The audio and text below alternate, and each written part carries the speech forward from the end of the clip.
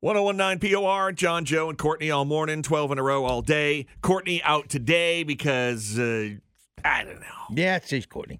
But big storm coming this weekend. Oh, big yeah. one, man. Big prepared. You got to have everything all ready for the storm coming on Sunday if you're in the storm area in the most southern part of the state, greater Portland area and south. And it still looks like, 8 to 10 inches. And it looks like inland they're still going to get like anywhere from like 3 to 6 inches or whatever. Yeah. So you probably get a little bit there too. Yeah, north of greater Portland, headed into Lewiston, Auburn area, not so much. No, but you will need to get your rock salt, sand and salts, and all that. Get the shovels out. Yeah. Anything you haven't had ready for the big winter storms. Be prepared for the power to go out, charge your cell phones, charge your laptop, charge your iPad. Yep.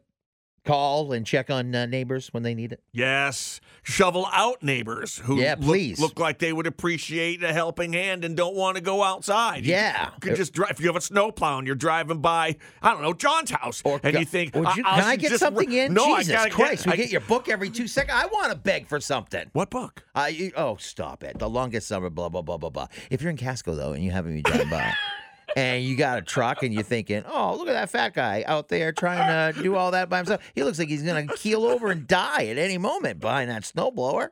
Just come on by and see. Like 2 quick passes. All right, now go ahead. Hey, but look at it this way, Joe. Yeah. If you get out there and do it enough this winter, you won't be saying, look at that fat guy. You'll just be saying, look at that guy. No, I'll still be that fat guy. Fatty.